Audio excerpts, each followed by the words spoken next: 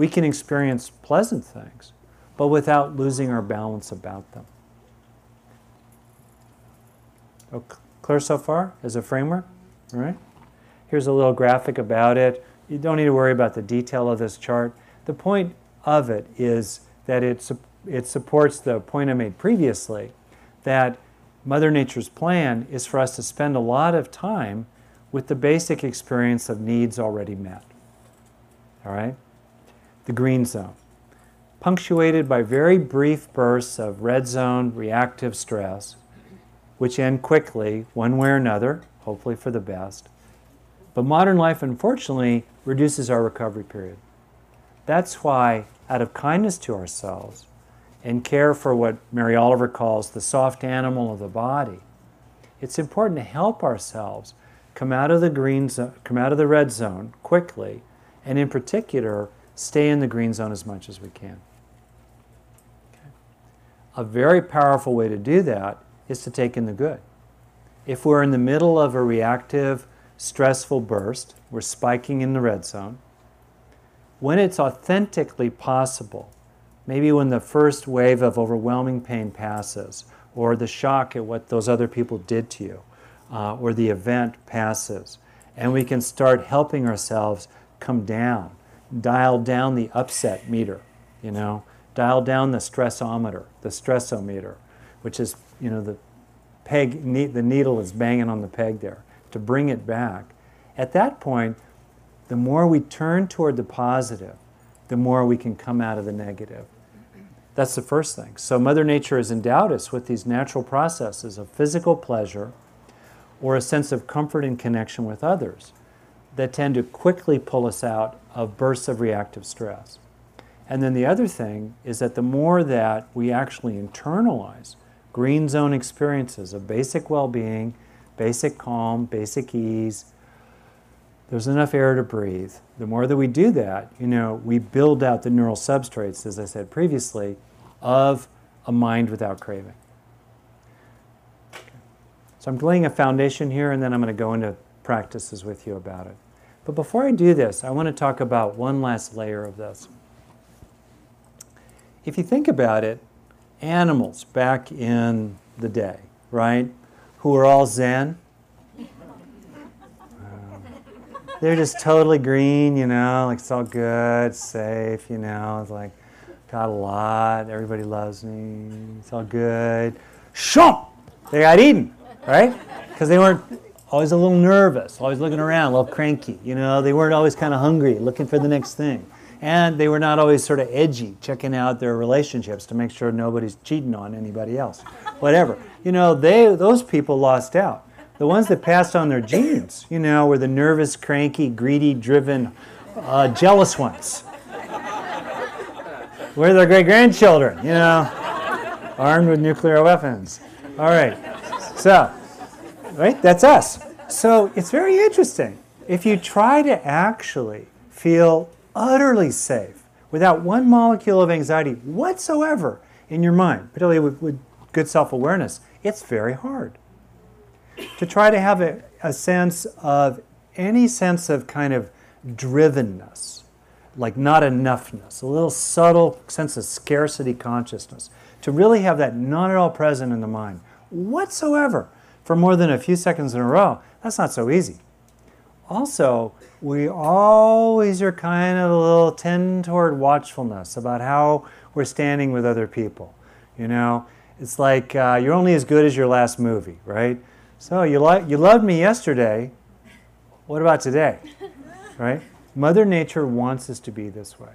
In effect, Mother Nature is whispering a well-intended lie into our ears all day long. It's a kind of delusion. Think of the Buddha's three poisons. Greed, hatred, and delusion. It's a subtle kind of delusion. Mother Nature wants to tell us all day long, be afraid, be a little afraid. Threat level yellow at least. She wants us. Like the guy in the most interesting man in the world in the Dos Equis commercials, like, stay thirsty, my friends. Well, isn't it interesting in terms of the approaching reward system that the hypothalamus produces thirst? He wants us to stay thirsty. It's a major source of craving. If you're looking for ground zero of craving, in the brain, it's the hypothalamus, which is really the source of a lot of the drive and craving states, hunger, thirst, lust, and so forth. All right? And Mother Nature is always kind of whispering to us about other people. You know, do they really love you? Could they love you more? More people? You know, don't you think I'm really groovy? You know? So, I think in ordinary terms, you know, we feel like, okay, I have enough food, okay, nobody's jumping out of the walls to attack me, okay, I've got at least one friend, my dog loves me, you know. That's good. I think of that as the light green in the green zone. But how do we get into deep green? Deep green, where there's a profound sense of no deficit at all. Utter safety, utter protection, no threat whatsoever, and no in terms of safety, avoiding harms. A sense of complete fullness, complete fulfillment, right? And also a sense of being utterly loved enough. Be nice to be loved more, but I'm liked, I'm loved, I'm approved of, I'm included, enough. That's the deep green. And to do that, we have to push into Mother Nature's well-intended lies that are woven into the fabric of our DNA and be strong on our own behalf and really attentive to notice, for example, and we'll do these as practices momentarily, that you're actually all right right now. You are radically and completely all right right now in terms of the safety needs. Something might attack you in the future. There might have been attacks in the past. In this moment, you're actually fundamentally all right now. When you are. Sometimes we're not. But when we are, we can radically notice and go into deep green in terms of the avoiding harm system that we are utterly all right now. Or, in terms of approaching rewards, our needs for the cheese, you know, the little mouse inside us all, that there's so much right now in the field of awareness. As well as, you know, I got some food at home. I'm not as rich as I'd like to be, but I'm kind of okay. I'm not basically desperate. You know, unfortunately some people are. But if it's true that there really is an enoughness in this moment, I can let any kind of drivenness or grasping come to an end because I'm fundamentally satisfied in this moment. Right? That's deep green. Also in terms of the social system, attaching to others, we can help ourselves feel, in this moment, I'm connected enough. In some larger sense, I'm radically connected out into allness, certainly to other humans, nature, the universe altogether. Also, we can have a sense of being just kind of awash in love. Love coming in, love flowing out. It's love either way. That's the deep green of the attaching system. So for me, it's a powerful practice to do little things or notice little things in the course of the day that help us feel basically safe, basically satisfied, and basically loved. But it's even more powerful, thousands of times, 10 seconds at a time, to drill it into Mother Nature's lying nervous system that it's actually okay, and there's no need for any sense of deficit or disturbance. That's the deep green. You see what I'm talking about? The deep green? And it's humbling to walk across a room and to play with, what if I had absolutely no anxiety whatsoever? There was no bracing, there was no guarding, there was no vigilance. I felt completely at peace, completely safe in my environment. Just walk across your living room like that. It's not so easy. Walk through a mall or down a city street or through your office building, you know, driving in traffic. It's not so easy. While talking with someone, keep regenerating the felt sense of, I'm fundamentally safe, I'm fundamentally all right, I don't need to brace against an attack. It's not that easy because Mother Nature doesn't want us to see it this way. But paradoxically, just to wrap up, then I want to hear what you have to say, then let's do some practices. The calmer we are over here, the more settled we are, or calm's not the word I want to use, the more balanced and present and equanimous we are over here, actually the more clearly we can see the real negatives in the world. Oftentimes if we're caught up in anxiety or irritation or feeling inadequate or frustration, it's harder to see the real threats. So paradoxically, feeling more that our own needs are met helps us see the unmet needs out there for ourselves and others. Okay. So I really encourage you, help yourself. Lots of little moments to go into deep green. The mind of no craving at all. Okay, any comments or questions so far? All the way in the back.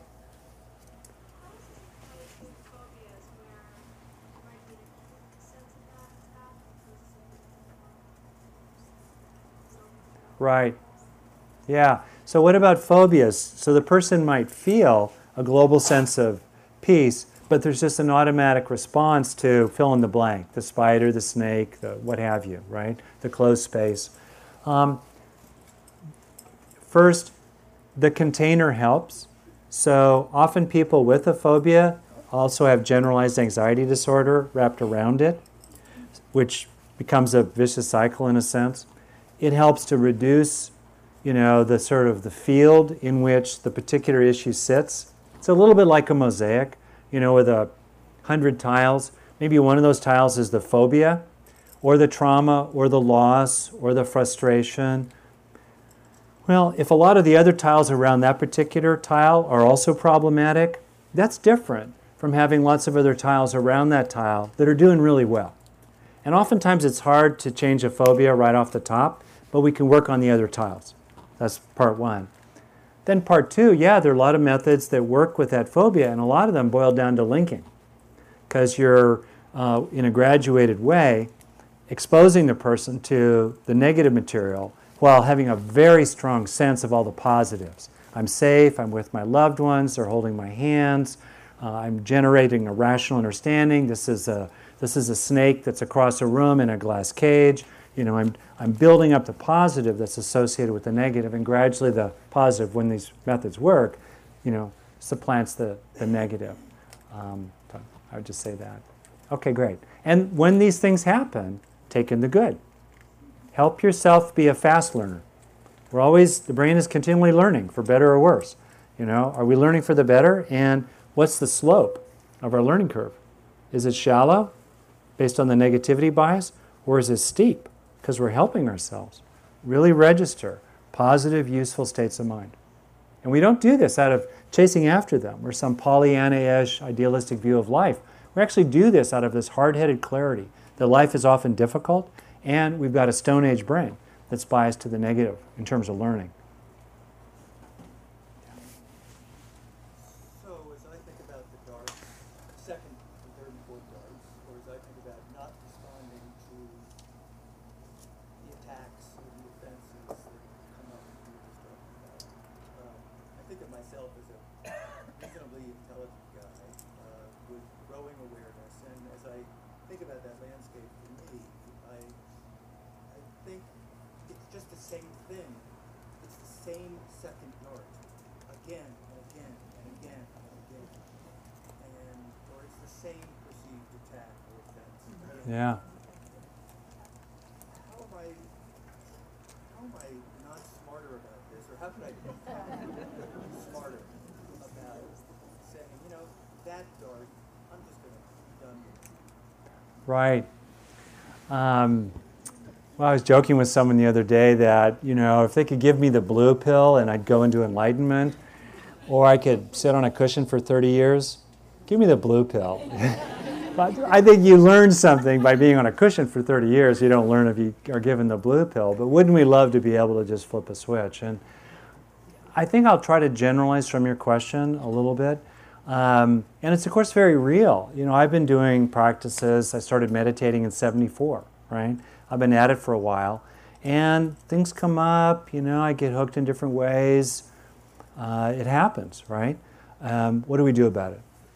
A key idea, and then let's go into it as a practice right here. A key idea is to go through this kind of 4-step process, which I go through myself routinely, or take people through as a therapist. Number one, what's the issue? That helps right there, just defining the problem. So that you're already there. Okay, this second dart reaction occurs. All right? I get worried too much. My mood is blue. I'm vulnerable to feeling rejected. The fact of my life is I don't have a partner, and I wish I did. and that fact of my life doesn't seem to be changing quickly. What do I do about, the pain that's arising out of it? What do I do? So step one, what's the issue? Step two, the most important question, what would help? What if it were more present in my mind would make a good difference here? This is a hugely important question. Even if you don't know the answer to it, it's the question to ask. It's the question to answer. What would make a big difference? Right? And then, third question is, once I know what that is, once I know what that factor is, or that experience might be, what body sensations would make a big difference, what emotions would make a big difference, what perspective, thoughts could make a difference, what desires would make a difference, what inclinations could make a difference. What is it? What's my vitamin C? If I have scurvy, that's my issue, I need vitamin C. If I have anemia, I need iron. Vitamin C is not going to help my anemia. Iron's not going to help my scurvy. What would help? What's the antidote? What's a key resource that would make a big difference? Right? And it's okay to not have a perfect answer. It's okay to have a few answers, but at least some answer. Otherwise, we're just swirling around with the issue. And then once you know what's that key experience for you, then you can look for ways, third, to have it, to activate it, to get it going. And then in the fourth step, install it inside your brain. In a sense, this business of cultivation is like lighting a fire. In the first step, we have to ignite it. You got to get the song playing to record it. We got to get the positive experience going, often just simply because we notice it's already there, right under our nose. In the second step of taking in the good, we add logs to the fire. We enrich the experience, right? We heat it up, we help it last, so forth.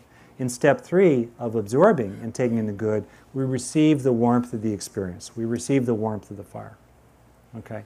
So you see those four steps? What's the problem? What's the solution? What experience or factor inside me would make a good difference here? Third, how can I have that experience? How can I get it going?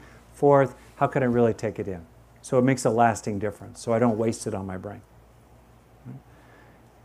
In a little bit, in a moment, using my model, which is like any model, a useful fiction at best. It's a raft to get us across to the other side, if you will. In my model of the three needs of safety, satisfaction, and connection, the three systems: avoiding harms, approaching rewards, attaching to others, I'm going to explore with you three fundamental experiences that are key resources for those three needs. They're targeted. For example, imagine a little story here, that you got a teenage daughter, she's out with friends, very reliable kid, she's due home at 1 in the morning, and it's 2 a.m. and you don't know where she is. Okay? You can't find her. She doesn't answer her cell phone. This has never happened before. You call her friends' parents, nobody knows where their kids are. Everybody's getting really scared. And then, go with me here, it's 2 in the morning, your boss calls you, make it up, and says, guess what? We had a great quarter. You get a bonus, $10,000. I just had to tell you. I know it's 2 in the morning. Now think about it. What would you actually experience? You're worried sick. Your avoiding harm system is really activated here. It's running. And you've got a reward coming at you, right? You're afraid for a stick, and someone has offered you cheese. Well, thanks for the cheese, boss, but whatever. Where's my daughter? Right? And then the phone rings, she's fine, they had a car accident, they needed a tow, everybody's okay, they'll be home in an hour. Whoosh, now you feel okay. In other words, we need experiences that are often targeted at whatever our issue is. See how that works? Brief story about myself. So I grew up middle class suburban environment, LA, not a scary home environment, no terrible threats, no major disturbances, no major traumas. My avoiding harm system was basically okay. All right? Even though by temperament I'm mildly anxious, it was all okay there. Second, approaching rewards. I was the oldest of 3 kids. I learned how to get off my parents' radar by being superficially a nice boy. Mwahaha. Little did they know, so I could go out in the hills, build my forts. I did well in school. I could accomplish things. I could get rewards. I was pretty okay in that regard. But, the attaching to others system. My father's still alive. He's gotten better with age. Then my parents were loving, decent people who were really bad at empathy. That's an interesting kind of parent. I think a lot of parents are like that. My dad grew up in the Midwest, grew up on a ranch in North Dakota. My mom's different background, but for both of them, empathy was not their strong suit, while being well-intended, decent, honorable, loving people. So I experienced a lot of moments of not feeling seen at all as a kid. My normal needs for attunement and rapport and empathy were not very well met. And then I have a very late birthday, October 21st, and I skipped a grade, so I was very young going through school. And I had a lot of experience of social exclusion, like I was looking at others through a wall of glass, feeling like, as my dad put it from his ranch background, like the runt of the litter.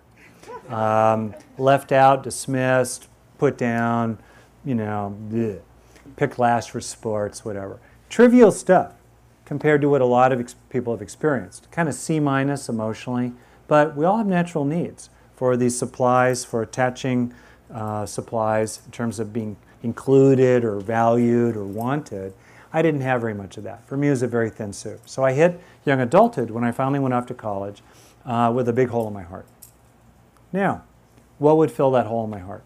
What would be the antidote experiences for my particular second dart issues? Feeling safe and strong? That's nice, but that wasn't my issue. That's in the avoiding harm system, right? Feeling grateful or glad or accomplished, that too is good, but that's in the approaching reward system. Didn't scratch my itch. It wasn't the medicine my soul needed. But feeling included, having a bunch of guys in my dorm say, "Hey Hanson, you want to get some pizza?" Having a girl smile at me. Having a guy in my intramural football team once say to me, "Hanson, you're good, I'm going to throw to you more." Oh my God, it was like being visited by a god. Because of course he was a very studly stud, which made it have even more impact, When I was having these kind of experiences, these are my vitamin C moments, right? I started helping myself. I noticed that these were good facts, and I tried not to waste them, as we often do. I tried to actually have I tried to notice the good fact in the first place, and then have a good experience from the good fact, instead of just noticing it but not feeling anything, which is so common. And then third, once I got that good experience going, I started learning how to really help it sink in. Now, even though the hole in my heart initially felt, honestly, visually about as big as the construction site for a skyscraper, with bulldozers going inside it and dump trucks coming out of it, a few times a day I'd throw a brick into that hole, a brick into the pit. A little moment of feeling included or wanted or valued or liked, even loved. I would help myself register it, feel it, and throw that extra brick in the hole. And week after week, month after month, year after year, I've gradually filled that hole in my heart. One brick at a time. If you take care of the minutes, the years take care of themselves. So that's the basic idea. So for me, the takeaway point, and then we'll go into a practice about it, is to look for what's your vitamin C? Or what's the vitamin C, as it were, for someone you're working with or care about or in a relationship with? What's that experience that would make a lot of difference? Now, some questions that help answer this. One question is, what does my heart really, really long for? Another question is, thinking about childhood or maybe an adulthood situation, what, if it had been present, would have made all the difference in the world? And the key there is not so much the circumstance that would have been present or events or externals, they're important, but what would I have experienced as a result? That's the key question. What experience in me would have made all the difference in the world? That's another way to get at the answer to the question of what's my vitamin C. All right? Also, on my website, and shameless plug, but because I'm writing about my next book, there's a little blue card about it, Hardwiring Happiness. I have some tables that are freely available in my slide sets, as also in other places, where I talk about what are matched experiences or resources for particular issues. Okay? Broadly, for issues around anxiety or anger or trauma, experiences of protection, relaxation, strength, and feeling all right now are key resources. They're not the only ones, but they're high value. They have high impact, right? Experiences of protection, experiences of strength, relaxing, and feeling all right now. For the approaching reward system, if we feel frustrated or disappointed or there's been a loss, experiences of gratitude and gladness, or, as we'll see shortly, feeling the fullness of the moment, so full, who could want for anything more, and experiences of goal accomplishment, of success, those all are really good for the approaching reward system if it has issues. See how I'm matching them? See how I'm doing that?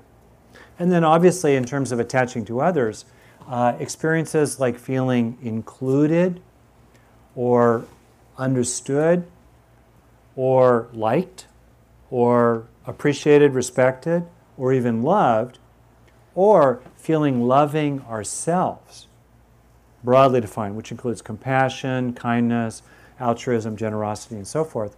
Those are key experiences for the attaching rewards, for the attaching to others system. Last point, love is the universal medicine, because you might have realized this already. Feeling loved and feeling loving, the heart full of love coming in, flowing out, that certainly helps us in terms of our needs to attach to others. But also, if you think about it, love is very rewarding, right? It really helps the approaching reward system. And love is very reassuring, because as we evolved in hunter-gatherer bands, exile was a death sentence in the Serengeti. Feeling loved, feeling seen, feeling cared about is a very good way to feel less anxious. Okay? So that's a lot of verbiage, a lot of talk. You get the basic idea. Major takeaway, what experiences are high-value experiences for me these days? And then life becomes this fantastic opportunity for growth.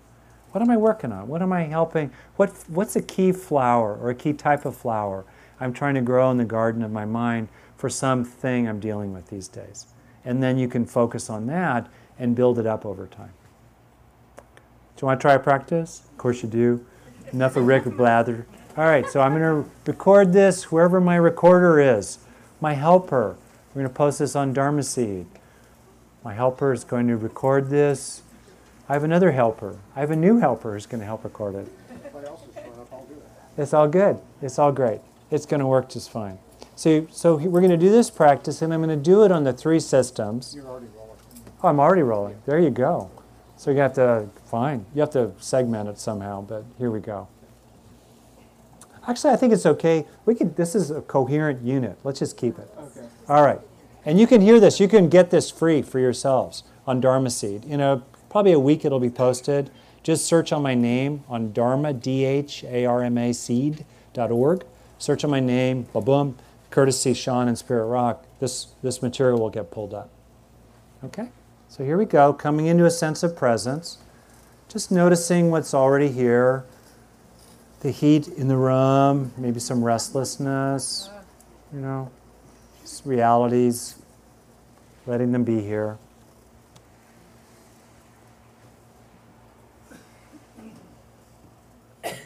I'll go backwards to the 4 steps of taking in the good. Okay? So to begin with, in terms of the avoiding harm system, see if you can notice that you're actually all right now. Most of the inputs coming into the brain originate inside the body. In other words, the brain is continually tracking how the body is doing. And if you think about it, most minutes of most days for most people, the body is telling the brain, you're basically okay. Notice that there's enough air to breathe.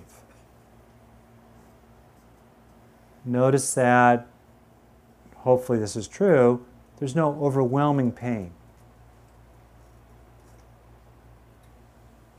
Even if there is pain or some kind of disturbance, there's a core of you or a space that's fundamentally all right now. So you're helping yourself register and register again and again, because the sense often quickly crumbles, because Mother Nature doesn't want you to think you're radically all right now. So you have to kind of be strong for yourself, to hold on to the truth, the experience of the truth, that you're actually all right right now.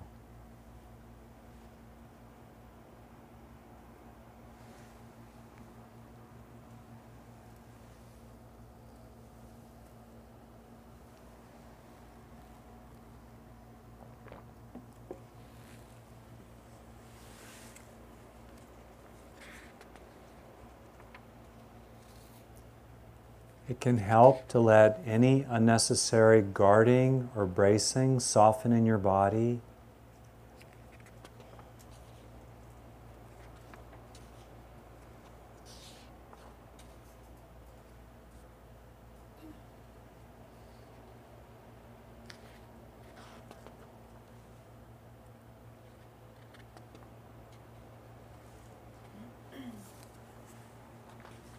And letting it sink in. What's it like to open to and receive and become increasingly at home with the felt sense of actually being fine right now?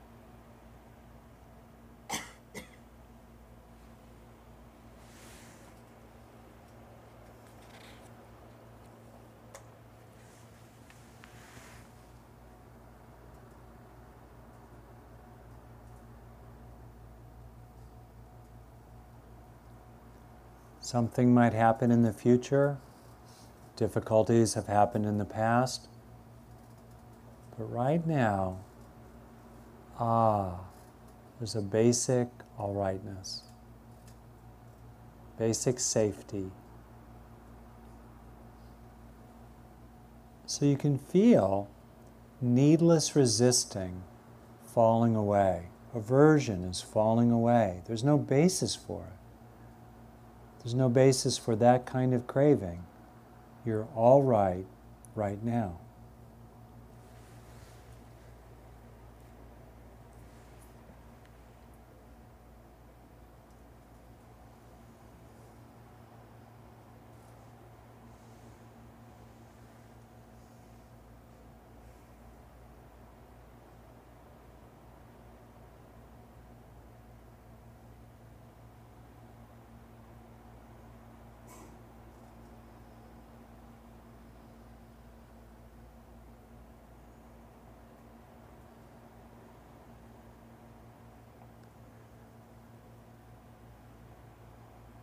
Opening to a fundamental sense of peacefulness on the basis of being all right now.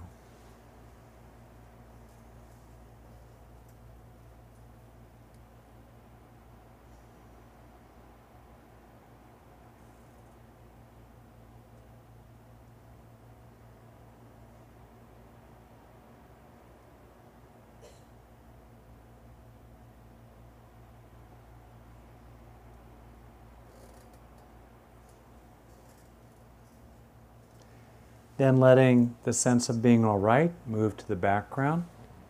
Second, see if you can be aware of that in any moment there's an incredible amount of stimulation coming into your mind. In other words, in a way, there's so much. There's so many sounds, there's so many thoughts, there's so much popping of the effervescence of consciousness, the little bubbles of thought and feeling and sensation, that if you're just really receptive to the fullness of this moment, there's no need to wish for anything else.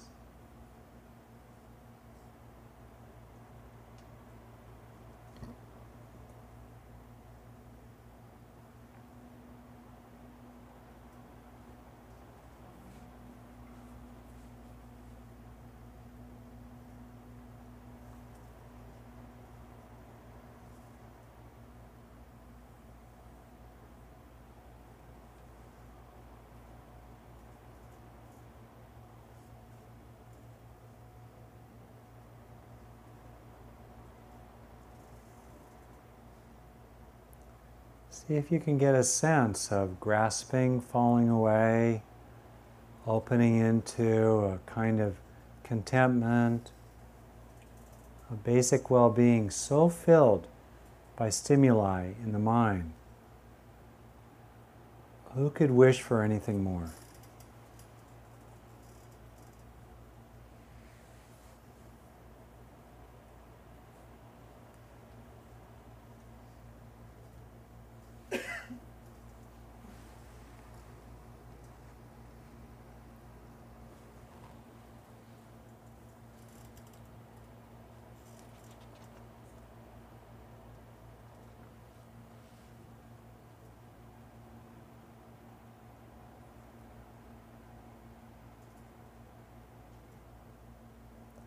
If you like, you might also think of some things you're grateful for or glad about.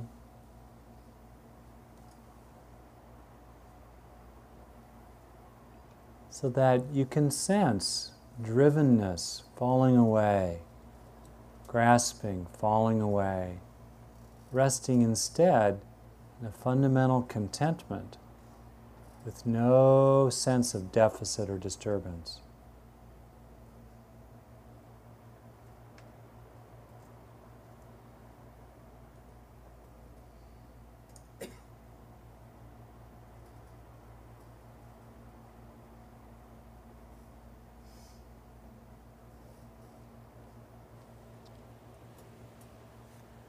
And then last, moving on to the attaching system.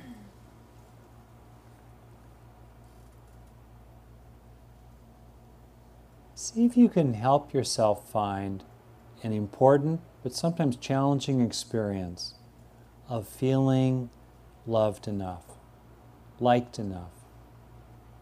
It would be nice to have more people like you, more people love you. But if you can locate this experience of an enoughness with love, that there's enough love flowing into you and there's plenty of love flowing out of you, feeling liked and loved enough such that clinging, a form of craving, can fall away.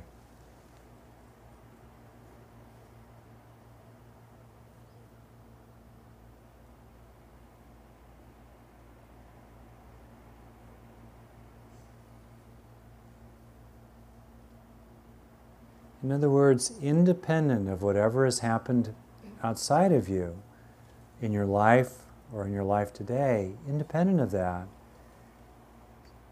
can you find your way home to the experience inside your own mind of feeling loving and feeling loved enough?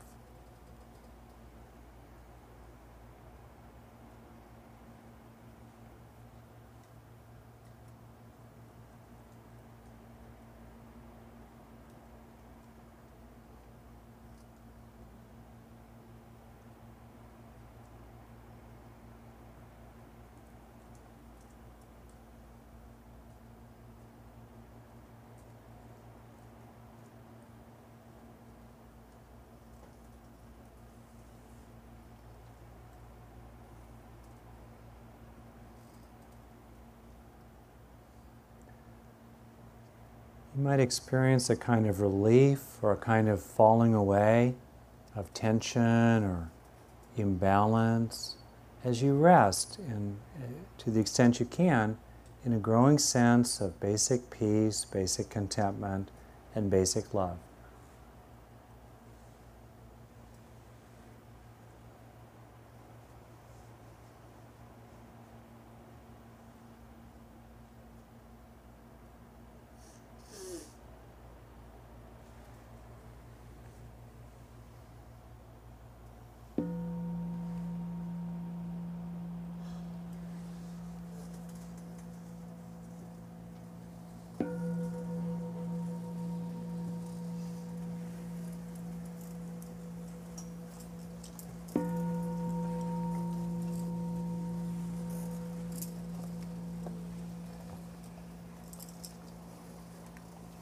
So that was an experiment, and an ambitious one. I just went for it, and I think you did too. What happened? What did you learn from it, or questions you might have about it? Please, do you want to stand up? if you're willing, if you can. It was very difficult to stay awake with that kind of contentment. Ah, right. Stay thirsty, my friends. Right. Don't lose your edge. Yeah, no. Well, sometimes it does happen that we fall asleep or we get kind of sleepy. Very normal process. But with practice, that kind of contentment can feel very delicious. It's interesting that 2 of the 5 factors that promote concentration in traditional Buddhist practice, 2 of the so-called 5 jhana factors. Jhanas are these non-ordinary states of deep absorption that constitute the right concentration element of the Noble Eightfold Path. One factor of steadiness of mind is bliss, rapture in the body, and the other one is joy, sukha, sweetness, that has kind of a continuum from happiness to contentment to tranquility. So, it's interesting to appreciate that positive emotion helps steady the mind. Happiness is skillful means, including more energizing forms of positive emotion if we are starting to get sleepy. Okay. All right, other people playing, and again, playing around with this basic idea. You kind of get what I'm getting at here? We have these needs. We tip into craving when we feel like our needs are not met. Mother Nature doesn't want us to experience that our needs are deeply met. How do we help that experience drill down into the motherboard of the brain again and again and again and again and again? Good. I don't think of myself as a fearful person or that harm is coming to me. Yeah. So the first part, I was really surprised. My heart was racing. Yeah. Thank you for saying that. Yeah. And then the next 2 were comforted. Yeah. The thing about, by the way, the fears, the threat system, for many people, it makes them anxious to not be afraid. If you think about it, which makes sense, because it's when you're feeling confident and everything's groovy that you lower your guard, and then wham-ola, that's when they nail you, right? So sometimes it comes up for that. But I have found this practice, for me there are a handful of practices that have really big impact. Feeling cared about, huge impact. Feeling all right now, again and again and again, like 5 seconds at a time, that's a powerful practice. It's very powerful. And again, fear, and another way of thinking about it, again, loosely, right, we have a primate, mammal, reptile, right, attaching, approaching, and avoiding. Neuroplasticity decreases as you go down in the brain and therefore back in time. In other words, the monkey is a fast learner. Cortex has a lot of neuroplasticity. The mouse is a slow learner because the subcortical regions, which include the amygdala, the hippocampus, basal ganglia, etc., they're slower to learn.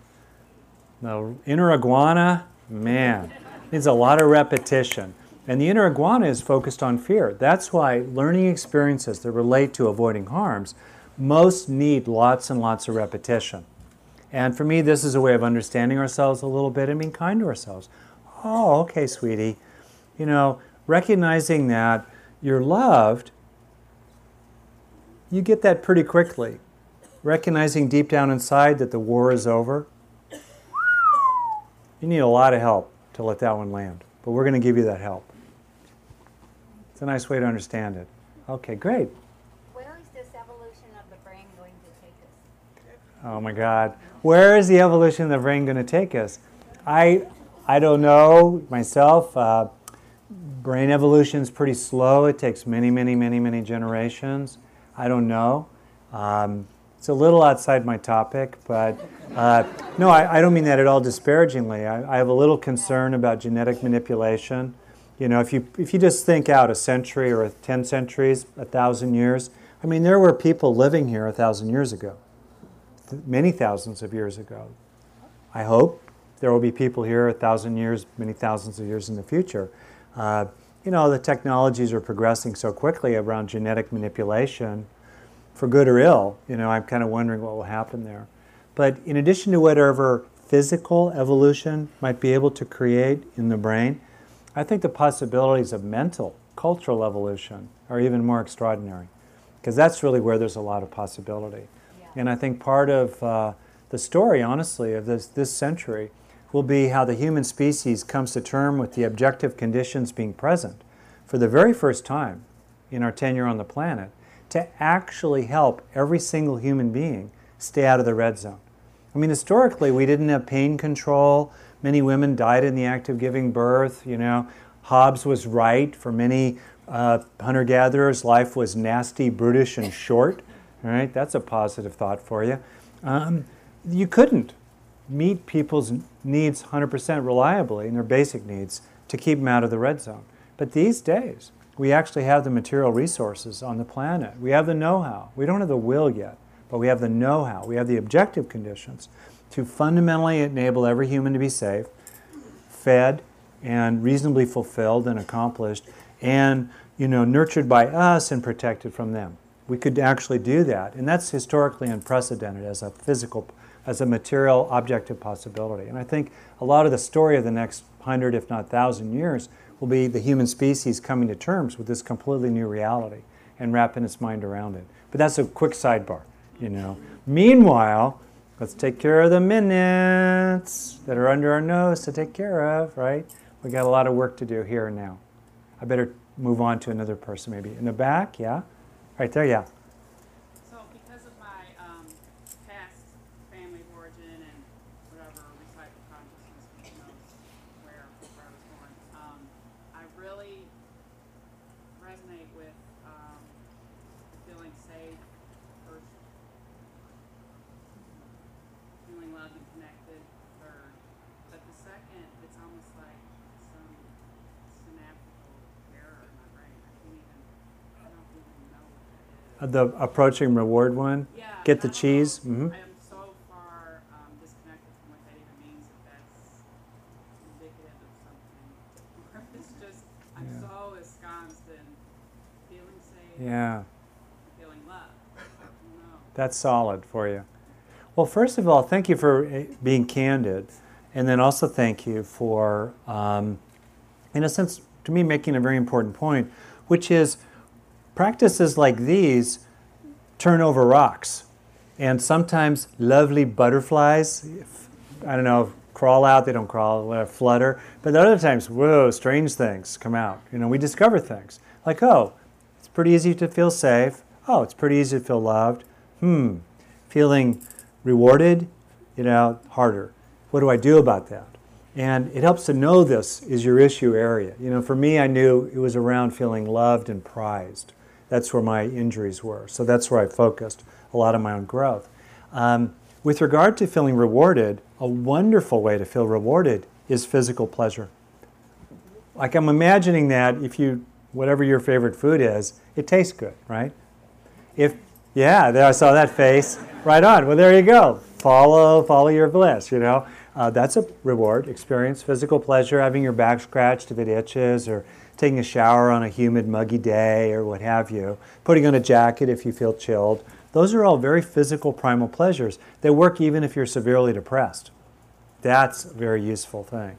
There are other forms of reward, like just noticing when you accomplish something. When you finish an email, pause for 5 seconds. Complete. You wash a dish. Complete. You wash all the dishes, and the dishwasher's now going. Complete. You get the child in bed. Complete. Long day. Finally get to 9 o'clock, I'm clocking out. I'm punching out in the factory. Accomplished. These are all opportunities for minor and sweet reward experiences, for example. And then if you do it again and again, you'll sensitize your brain to that particular kind of experience, right? Because the brain is designed to learn from its experiences, and it's designed to become better and better at learning from whatever experiences it has repeatedly, for better or worse. If you have largely negative experiences, your brain will get better at learning from them and forming structure as a result. Same way with positive ones. So by repeatedly inclining the mind, as the Buddha taught, in a positive direction, that will become the habit of the mind, which means the habit of the brain.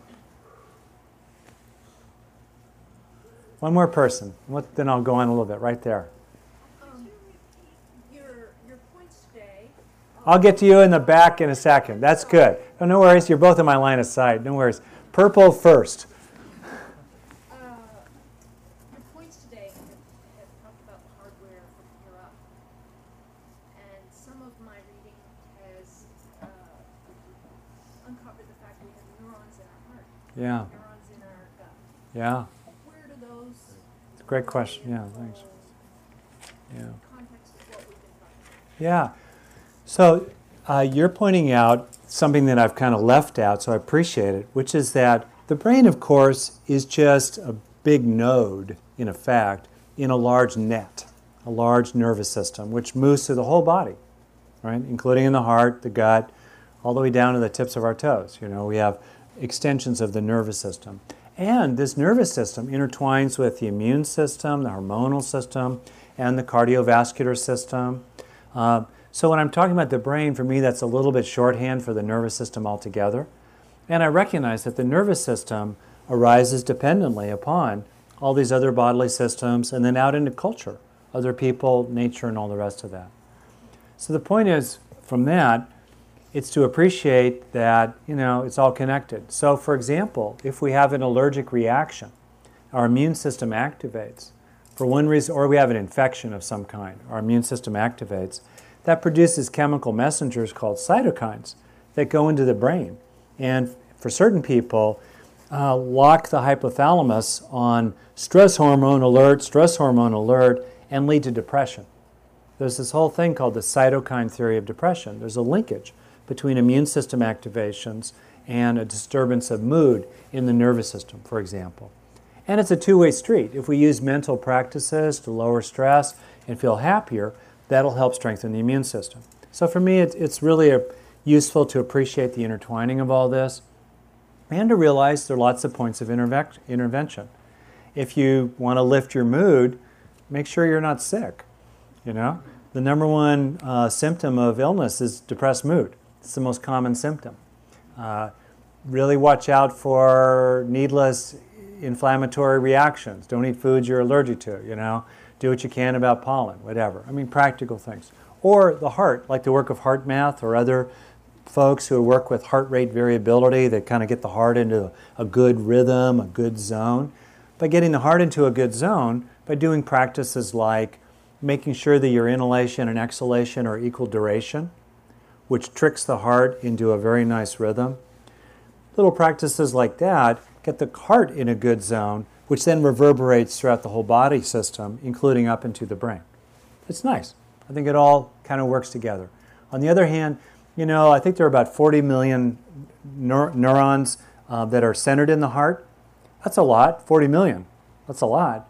Well, 100 billion in the brain, you know. So I think sometimes people tend to idolize the heart, the physical heart, because it sounds warm and fuzzy, and the brain sounds kind of cold and Spock-like and gushy, you know. But the truth is, if you're, you know, like if you feel into your heart right now, be aware of your heart area right now, that experience is being constructed inside your head. You know, feel your big toes, right? You feel your big toes, but that experience is constructed basically inside your head. So, yeah. Okay, good. One more person all the way in the back, and then I'll talk more about the primal emotion, fear. Would you repeat the vitamin C for the avoidant part? Yeah. I missed Okay. It's not the only three, but for me, these are big ones. Actually, I think I had 4. So the first one is feeling protected, right? Because if we're threatened, we want to be protected. A second one, incredibly important, is again and again and again, register strength. Especially forms of strength that don't get a lot of press, like endurance, surviving, just lasting. You know, I think for both men and women in different ways, we disrespect ourselves needlessly often because we don't appreciate how much strength we really have to just last, to just hang in, you know, keep going. That's a form of strength that really matters.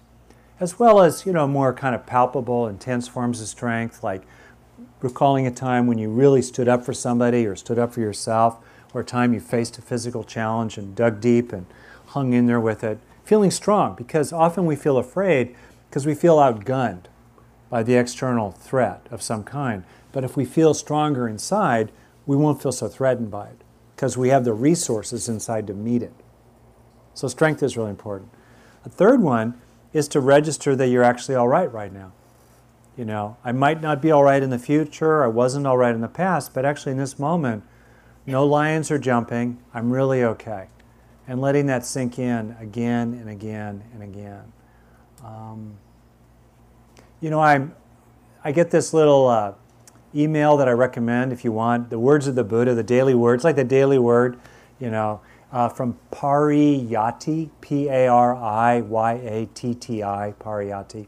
And I recently got one of these that just struck me.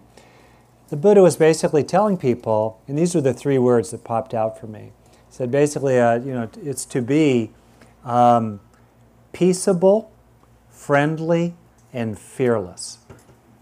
I just love that combination. You know, peaceable and friendly, that kind of sounds like Buddhism light, you know, be nice, relax, you know, peaceable and friendly, but to be fearless, which means you're really addressing that deficit disturbance state that wants us to be afraid all day long. Wow, peaceable, friendly, and fearless. I like those words. You know, it takes a lot of courage to be fearless. I mean, we're seeing the real challenges, we're seeing the real threats, but we're not manipulated by them, you know, including by cultural forces that want us to think that it's always threat level orange, when it's really not. Or people we live with who want us to feel more threatened than we actually need to be or work with. Okay? We're very vulnerable to fear. And the flip of all that, actually, which is a decent segue, if you'll bear with me, to this little bit I want to get into now. The avoiding system, it's not harming.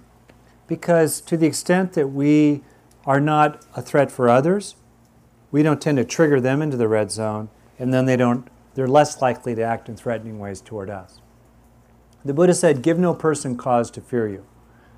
I think there's a place for giving persons cause to expect no dessert if they don't eat their broccoli, you know, or to expect they won't have a job if they stop showing up at work. Okay. But that's different from giving them cause to fear us. You know, a teacher of mine once said, you know, put no one out of your heart. You may need to put them out if you're meditation gathering because they're growing marijuana in the forest above the monastery in Thailand. It's kind of a no-no, right? You may need to put them out of your company. You may need to put them out of your bed. But we don't have to put others out of our heart. And if we, you know, harm others less, that's a very profound and powerful way to build up equanimity over here. Okay. So kind of going through it now, and we'll go into a break momentarily. Anything else that's specific to fear and anger? The avoiding harm system. Great. I have a question about fear. When we did our meditation, Yeah. I was able to feel completely safe myself, but I have an 11-year-old who's in sleepaway camp right now. I have no clue if she's safe. Yeah. And so this is something that I'm really trying to address as my moving forward. Yeah. Any thoughts on having, you know, healthy parenting and detachment and also letting go, but at that primal fear level, I'm really struggling with that. Right. So what if we feel I'll repeat it. What if we feel ourselves unthreatened? Right? And someone we love, maybe a child, or let's go further out. Let's think about the world altogether. People are starving, hard things are happening, close at home, far away. Larger causes like all the carbon that's being dumped into the atmosphere, you know, species extinctions, there's a lot of stuff, okay? How to be with all that, right?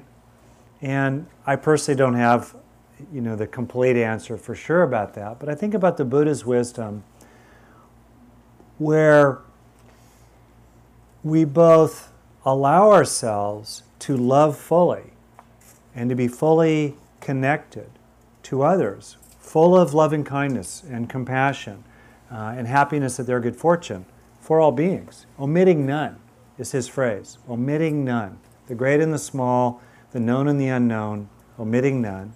If we do that while simultaneously recognizing that almost all and often all of the causes streaming through this moment to make their life or their experience are out of our hands.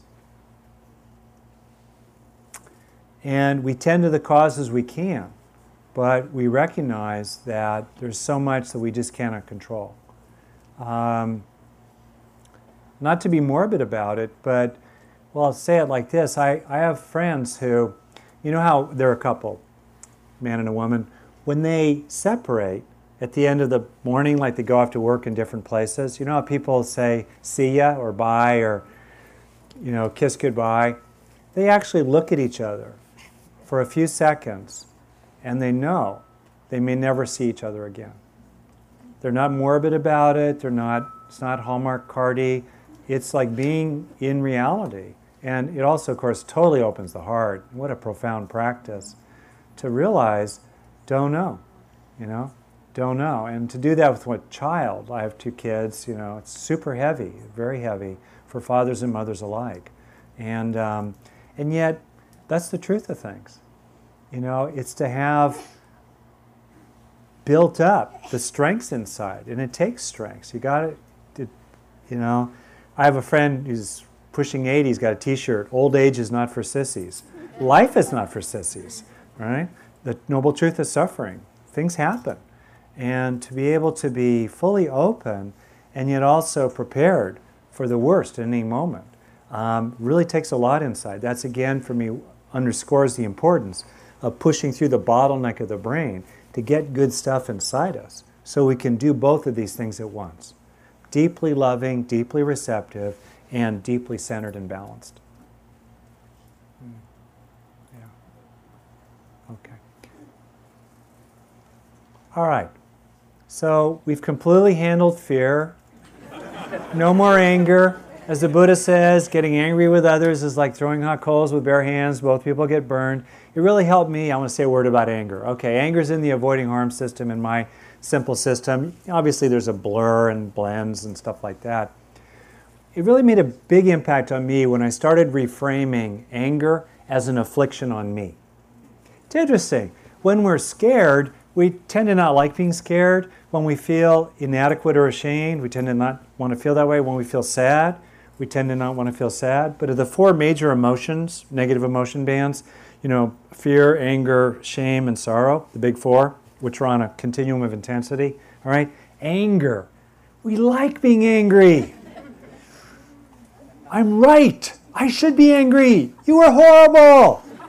Right? We feel very justified, and especially when we're really fired up, especially in the beginning, you know?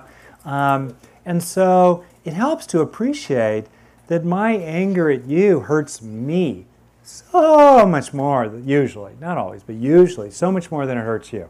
There's a saying in AA, resentment is taking poison and waiting for others to die. I think a lot of anger is like that. So reframing again, I think there's a place for, you know, being activated and seeing injustice and revving up. As soon as you can, try to find less costly ways of getting revved up and, you know, seeing outrages and things that deserve attention and being fueled. As a therapist, I'd rather have an angry client than a depressed client because there's something you can work with there. Okay, but as soon as possible, find a way to be revved up with less negative emotion mixed into it, like anger. And one way into that is to be motivated, to realize anger's hurting me. Okay? Anger. The Buddha has a line, he says, those who know they will die settle their quarrels.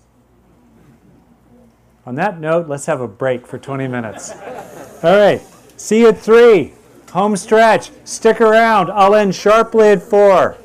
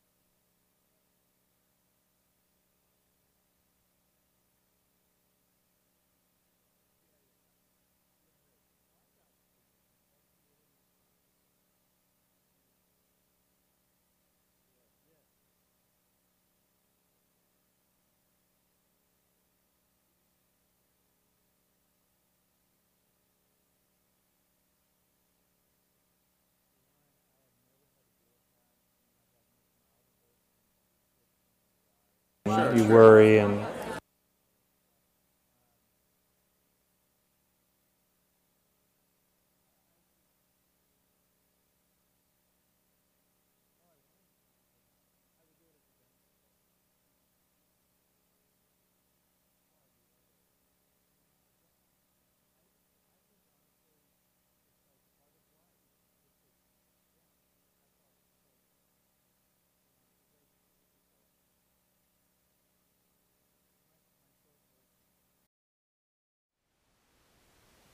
Thank you for listening. To learn how you can support the teachers and Dharma Seed, please visit dharmaseed.org/donate.